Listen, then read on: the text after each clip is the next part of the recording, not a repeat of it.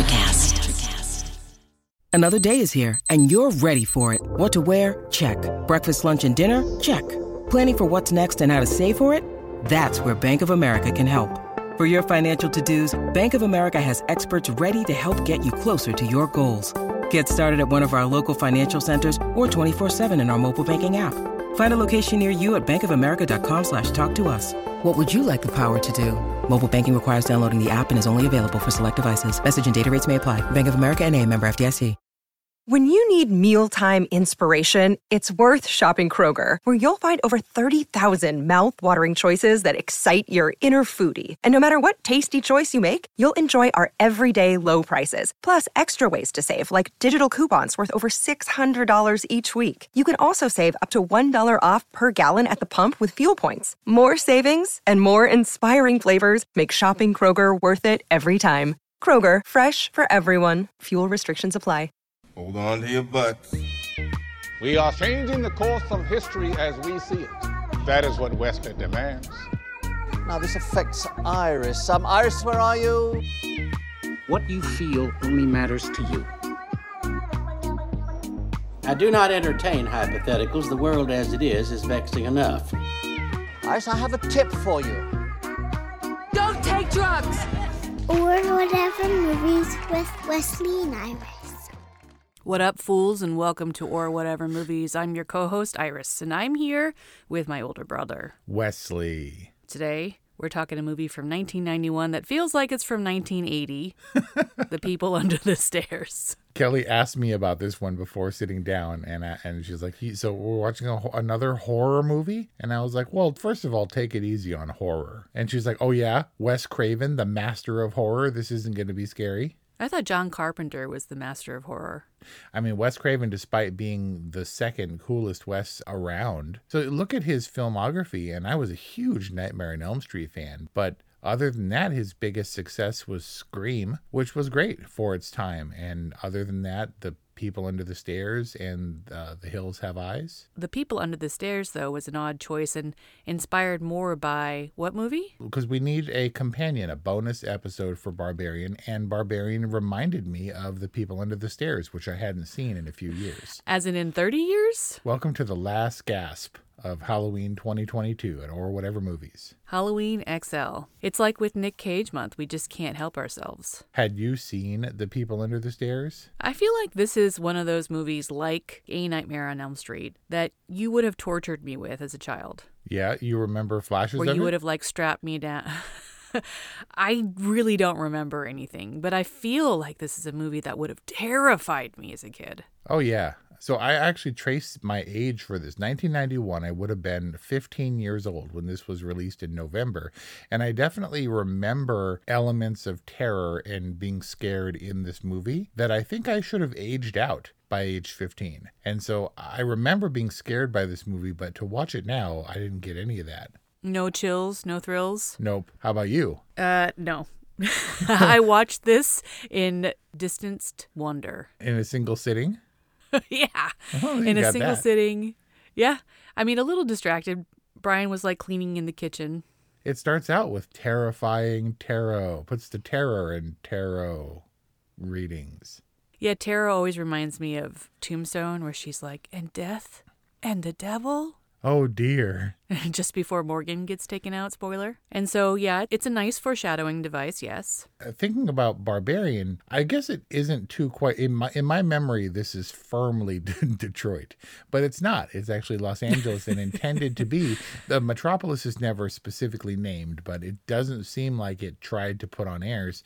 It seems like it was meant to be L.A. Yeah, I think it was totally intended to be L.A. and some kind of commentary on Angelino gentrification or classism.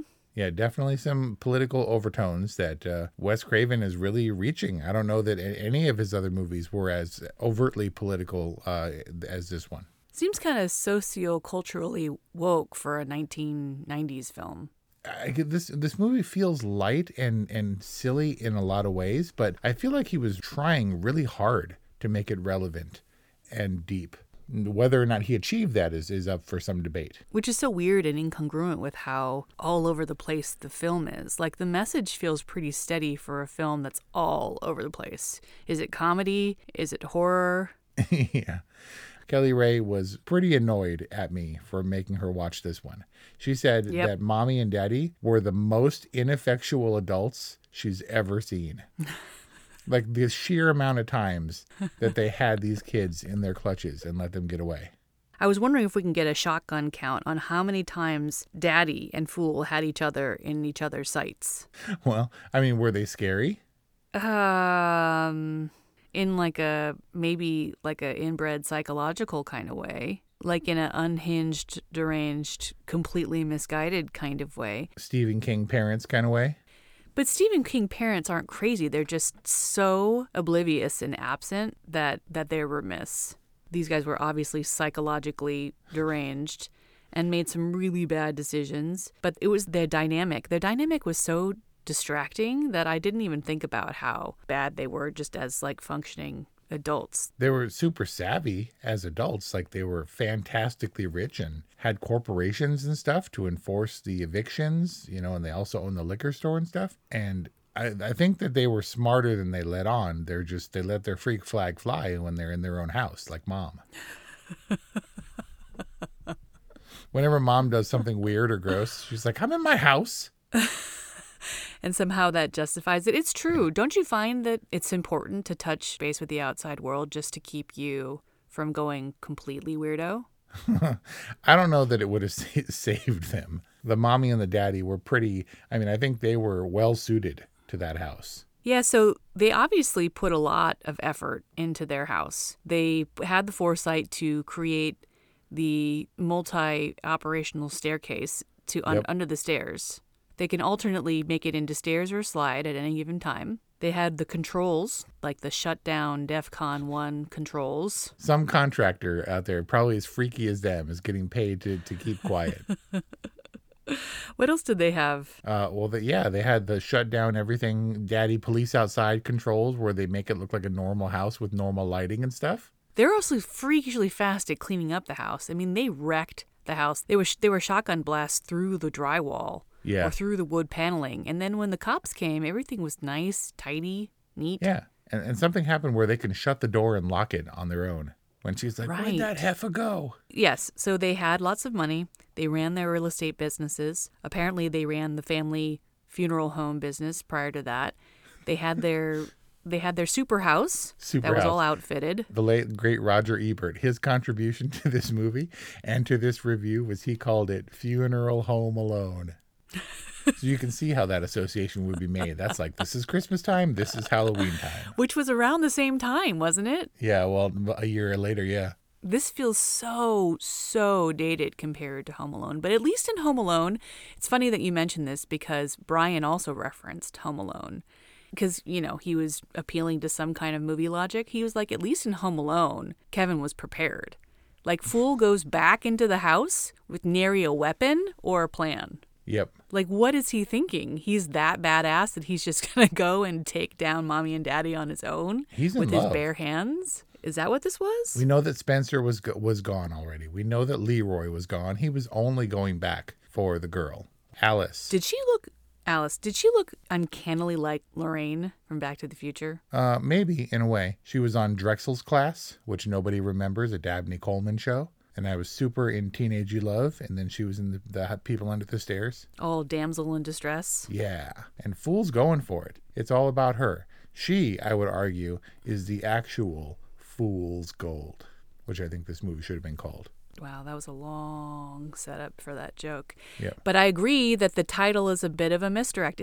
This movie is not at all about the people under the stairs, who are really weird and strange and inconsistent. The concept of all of these discarded cannibalistic children is definitely creepy, but why were they certainly didn't seem like children, and why did they turn zombie? Does cannibalism turn you into a zombie? Like, what was with the face paint? No. And when they all descended on Mommy, Brian was like, they look like a really bad commercial grunge rock band. Yeah, Slipknot type goes after Mommy. I mean, she'd been conditioning them their entire adulthood or childhood or whatever by feeding them, and then you turn on the one, your captor or whatever. But it was a little bit excessive. I just attributed it to dirt and being ashy and like all like grungy and like layers caked on their faces. I'm not sure, even though they had, like Kurt Cobain flowing locks type deal. But unrealistic for sure. I mean, there was the idea that you'd have all these strong kids down there and there's like plywood keeping them in their little corral or whatever. So it leads me to a larger question about this movie, of who this movie, what age it was intended for. Fool was 13, supposed to be 13, which is a little bit older than Kevin, who I think was 10 or 11 in Home Alone, right? Yep. But what demographic was this movie for? Was this movie for kids? Because I did check. I hadn't seen this in a while. And I was like, she's like, so how scary is this movie, Kelly Ray? And I looked and she's like, is it PG-13 or is it R? And I was like, well, yeah, even though I don't remember it being an R. And then it said 18 plus, which is very different from what I remember. And there's a considerable amount of gore. And in the 80s, dead bodies and rib cages and cannibalism was maybe less of a thing. Like, you can go hard in the 80s, and this was 1991. Again, it feels like the 80s, like you said. But, I mean, in a way, it was sort of the Goonies, right? If the Goonies was contained in a house and the Fratellis happened to be, like, racist cannibals, it was kind of silly, right? I think it was intended to be silly, yeah. I think this was intended to be for an adult audience looking for a freakish, kind of dark romp. And Wes Craven before this, kind of a white dude. Do you think he wrote all of this? Because it says it was written and directed by him. Kind of a white dude, you said? Yeah, I mean, sorry, he's kind of a white dude. Did Wes Craven pull out of his butt, I done busted this house's cherry. Too old to get tit, too young to get ass.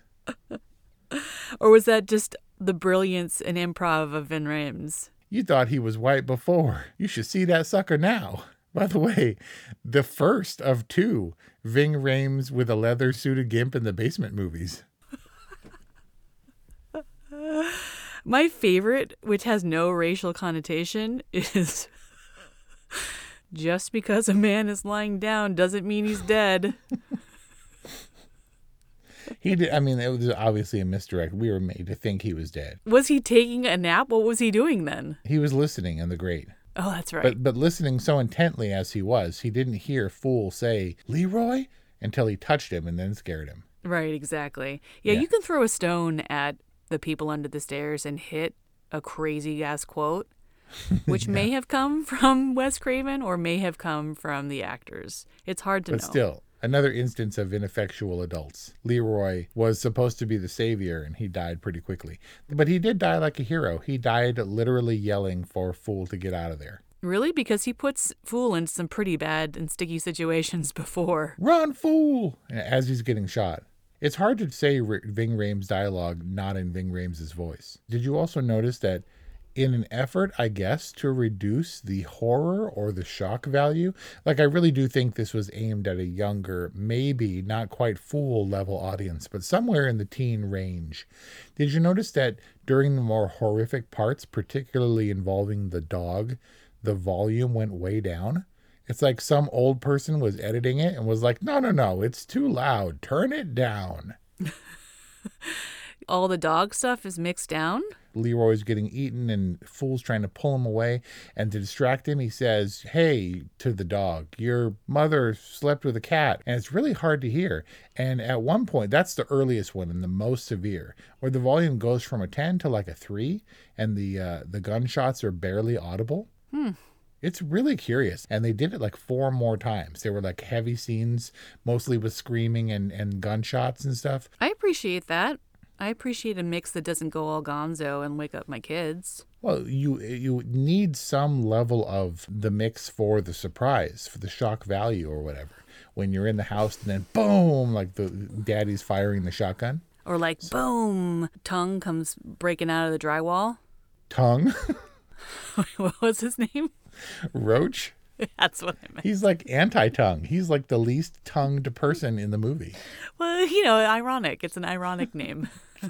Tongue. I think Kelly gave him a nickname too, and I didn't write it down, so I don't remember what it was. tongue is pretty good. Okay. Did this movie kink shame Daddy in his leather outfit? Ooh, I can't think of a time that it did, but boy, was that outfit weird. And not the outfit itself wasn't weird, but like, did he don it because he got kinky pleasure out of murdering kids in his house, or like going on the hunt? Was that his hunting outfit? Who did he didn't murder anybody. He inadvertently, he long murdered. Roach died because of a shotgun blast, but I think no. When he was like telling the kids down there to shut up, he was like sending random blasts through the wood. I'm pretty sure a couple of them got hurt. I think you're right. But we didn't see the bodies because they just ate them. Are we worried about Daddy and shaming him? It wasn't, well, I'm just saying, like, stuff that nowadays you can be like, well, that wasn't nice to make fun of him and his predilections or whatever. Usually you put on a mask and a suit because you want to do some stunt work and you want to disguise your lead actor. But that was definitely Everett McGill. And then there was one great self-referential moment where he was like, I can't see a thing. And he rips off the mask. And it's like, yeah, he was probably really frustrated wearing that hot faux leather studded onesie.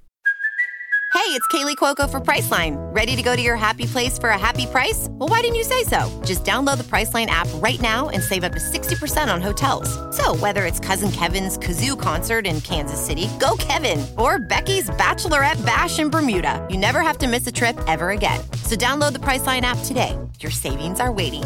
Go to your happy place for a happy price. Go to your happy price, Priceline. So Everett McGill and the lady, I watched an interview with her. She was talking about the scene with her and AJ Langer in the bathtub where she's like screaming, you got your dress all dirty when I told you to clean up the mess. And they used a real wire brush in that bathroom, in that bathtub scene. And she was trying to hold the fabric of the dress taut and against the porcelain of the tub so she could scrub it with this real wire brush and make a terrible sound. But they were hysterical and sobbing, and she was like screaming Bible verses and making it up. She didn't like that. She's like, I didn't even know I knew those verses. And they were and like thrashing, and everybody was soaking wet, and it was hysterical.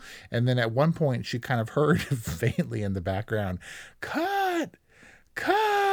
And they like didn't know that they were supposed to stop because they were like just all hysterical and thrashing. It's really weird to hear that woman speak in a normal tone of voice about how she and AJ Langer like hashed it out, and they were like all nice to each other and having a great time. Because the lady whose name I don't have in front of me, and Everett McGill, there are nobody else. They can be nobody else in the world than mommy and daddy, who have always been goofy and dumb, but also terrifying. And she's just maniacal. They were actually husband and wife on Twin Peaks, which I didn't know because I never watched that show. And Wes Craven plucked them directly from that show. And they're like, you're the crazy parents in my movie. Oh, yeah. In a way, so perfect and yet so awful and goofy and dumb and overacty. But a testament to their character that they can be no one else in your mind. In my mind, yeah. I just hadn't seen them. I was fascinated seeing her talk like a normal person. Who are the severely beautiful people that can appear scary today? Like, who would be the modern day equivalent of Everett McGill? Like, maybe, like John Hamm should do a horror movie, right? I mean, he's got the square-jawed thing, but like as a military zombie or something? Sure. I think Cate Blanchett has a severity that works really well, like all dating all the way back to Elizabeth, but when like even as Galadriel, who's like the most beauteous, so that Gimli is all about her like 6 months after their meeting, she can be cold and terrible as the Dawn too when she's tempted by the ring. And Cate Blanchett as Hela was great in Thor Ragnarok. I think she could do it really well. Definitely. She was tempting and scary in Nightmare Alley. Maybe Jessica Chastain too could be like is due for a horror film. Maybe she'd have to be like all like wet hair and straggly and kind of backwoodsy. Maybe I'm wrong. You know what I'm saying though? There's like the beauty that edges on being scary, like Angelina Jolie in Maleficent. Yeah, I think Hilary Swank has a hard edge that could make her scary and intense. Yes, in the remake of The People Under Stairs, I'm going John Hamm and Jessica Chastain. Okay. John Hamm in the gimp outfit. Got him! I got him. Yeah, he dances. He does a jig. Oh man, and it's definitely a hillbilly thing where it doesn't seem like they should be high-powered or at least high-income landlords in LA. No? I think they would have gotten a lot more traction out of that house and out of their plan if they had been like in Kansas. Maybe. Kansas or some other Midwestern state that has lots of rain would kind of explain why they had a pond in their yard. Yeah, it's a convenient landing pond. We should have seen it filled with like rocks and broken glass. That pond had to have been at least 5 feet deep. It needed to be for him to survive unscathed. But more likely it was just like a swamp ditch, like a LA swamp ditch from lack of drainage or something. Yeah. A Stand By Me level full of leeches and bugs and stuff, kind of standing water mosquito pond.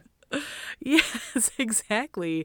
It was definitely standing water. There's nothing feeding that. It wasn't landscaped. What was that thing? Yeah. I think they readied a burial plot or something, and then they didn't fill it, and it just filled with rainwater, and they're like, it adds to the landscaping. Maybe it was like an acid bath for disposing of bodies. If they didn't want to string the skeletons up for decoration, then they just... Stop trying to make this movie better than it is.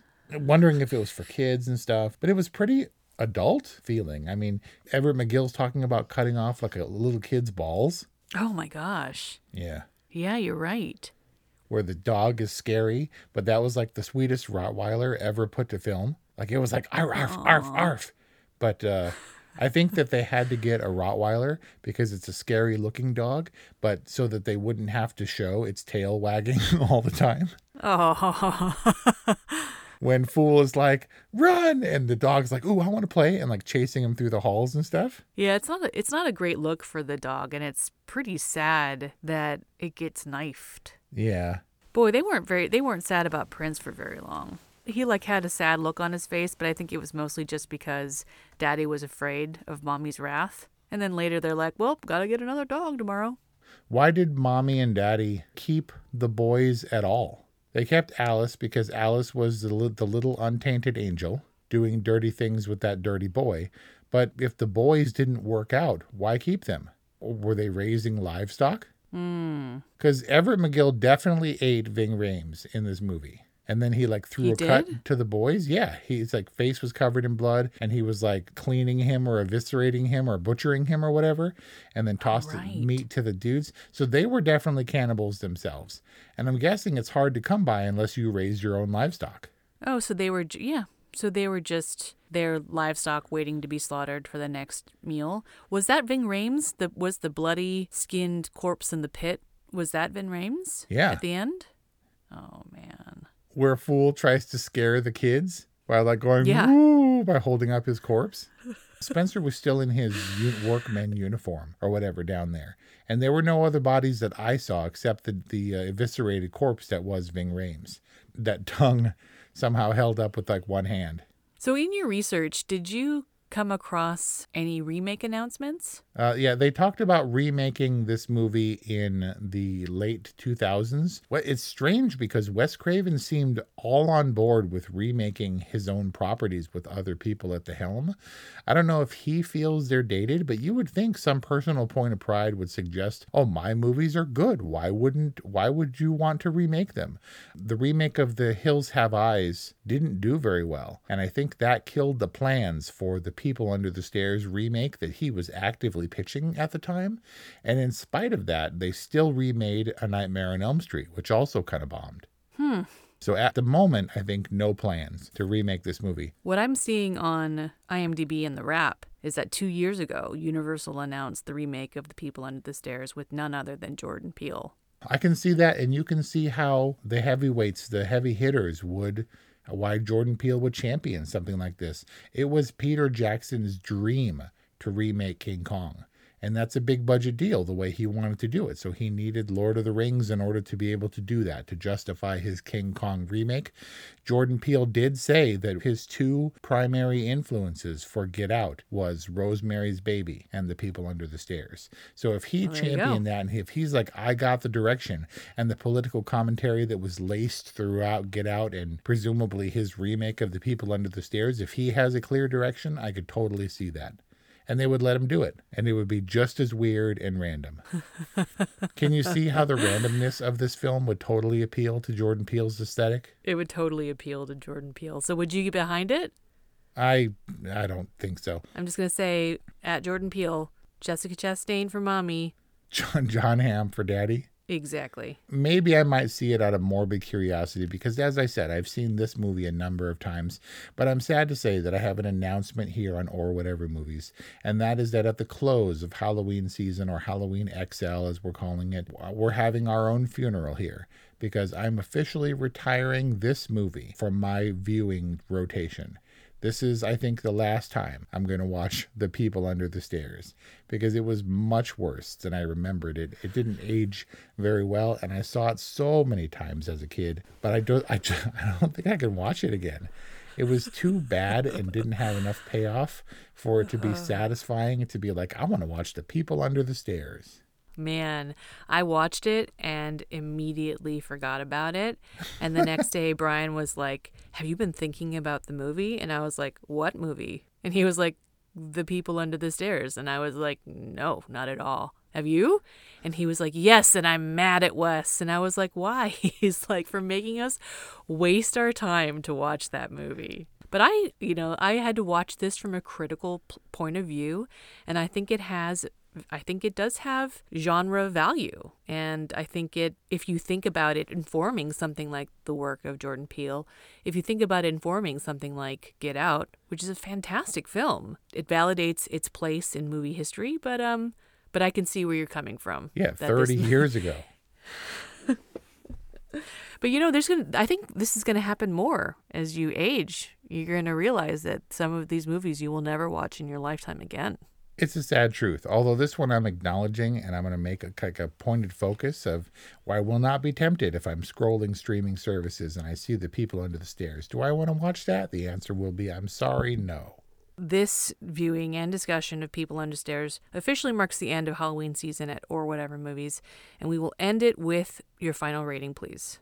So again, I remember this movie being a combination of scary and kind of hot with AJ Langer or whatever, as weird as that is. But that's like totally weird now. And so looking back, it doesn't hold a lot of appeal for me, but it did at the time. Critics were kind of divided, but for $6 million to take in 31 million worldwide is a huge hit for this movie. If Jordan Peele, which I can't imagine he would do, would actually do it quote unquote right, I could see the value in this because it did have value for me as a kid. It was a curious and kind of an uncomfortable rewatch because Kelly Ray so thoroughly disliked it. But I admire his commitment to this crazy, wacky funhouse of horrors sort of vibe, which, as you said, fits perfectly in its place and has a place in film history and the late, great Wes Craven's filmography, I guess. But critically assessing it now, which I never did before, I gotta give it below the line. There's just too much bad about it, and it walks the fine line between horror and comedy. And I've never been a fan of those two terms put together. An American Werewolf in London being the only exception. Ooh, and the one with Alan Tudyk. Oh, Tucker and Dale versus Evil? Yes. Which was on the slate for Halloween season, and we didn't get around to it. There are two ways to approach The People Under the Stairs. There's a curiosity, and I guess that's where film criticism and film viewing for personal enjoyment really diverge. Because you can appreciate The People Under the Stairs for what it was and for what it is. What it's trying to do. But I wouldn't say it's enjoyable. Yeah, it's kind of grungy and not altogether pleasant. So if you're not getting the stuff that's really validating about it, it's just kind of gross. It's kind of gross. It's kind of bewildering.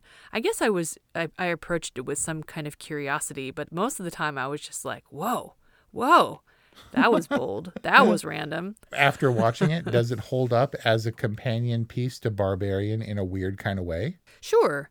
It's like the urban decay thing and then the like increasingly scary levels that are contained within this house. Exactly. I mean, I think be careful. If you hole up and like live underground under a house for a long time, you get really, really freakish. You get all ashen and scary and monstery. Despite no sun exposure whatsoever, your skin's pretty tore up. It's probably a vitamin deficiency.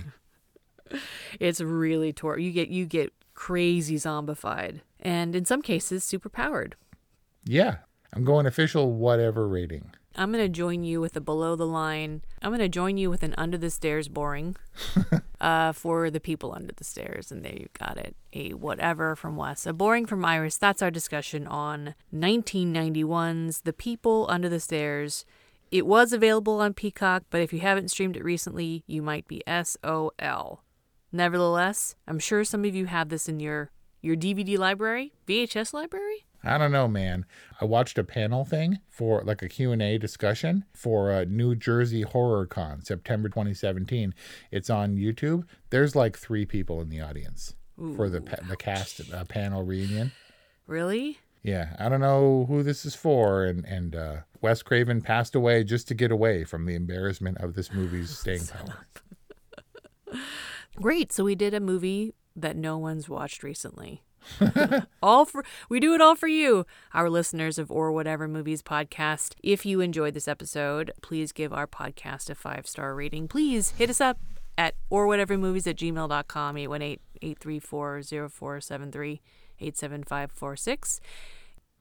We hope that you enjoyed Halloween here at Or Whatever Movies, and we'll see ya for holiday and award season coming up. So stay tuned, and we'll see you next time. Ever thought about starting your own podcast? Do you have a business or a message you want to share with the world? Well, now it's easier than ever with Electrocast. Hi, I'm Mark Netter. And I'm Peter Rafelson. We're the founders of Electrocast Media. Whether you want to start a new podcast or already have one, join Electrocast to grow your audience, monetize your content, and build your community. With our simple sign-up, you get free promotion, world-class analytics, premium ads, and personal support. Go to electrocast.com and join our community today. Electrocast. Transform your influence. Electrocast. Welcome to Transforming 45, the podcast that celebrates the incredible power of passionate voices. I'm your host, Lisa Boat. Join me in conversation with heart-led humans who share their deeply personal stories of transformation. Transforming 45 is here to uplift, connect, and remind you that it's never too late to write your next chapter. So get ready to be inspired, empowered, and transformed. Join me in this community where through powerful storytelling, we heal and reclaim our inherent magic.